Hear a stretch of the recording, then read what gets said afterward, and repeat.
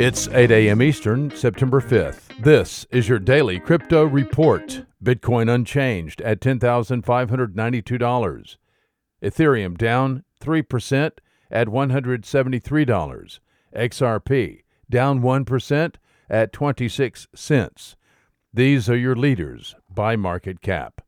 Top gainers in the last 24 hours: Counterparty up 14%, Particle up 12%, Referium up 12%. Today's news. According to a tweet by Bloomberg technology reporter William Turton and reported in today's Cointelegraph.com news, the United States National Security Agency is working to develop a quantum-resistant cryptography.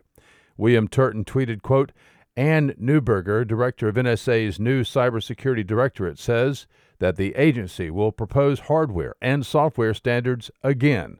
Also notes agency is working to build quantum-resistant crypto, unquote. Turton attended the Billington Cybersecurity 10th Annual Summit in Washington, D.C. Well, Communist China's People's Bank is full steam ahead with development of a central bank digital currency. In fact, the team is working away from the People's Bank of China's downtown Beijing headquarters. The team has been working in a separate location since Libra was announced by Facebook in early summer.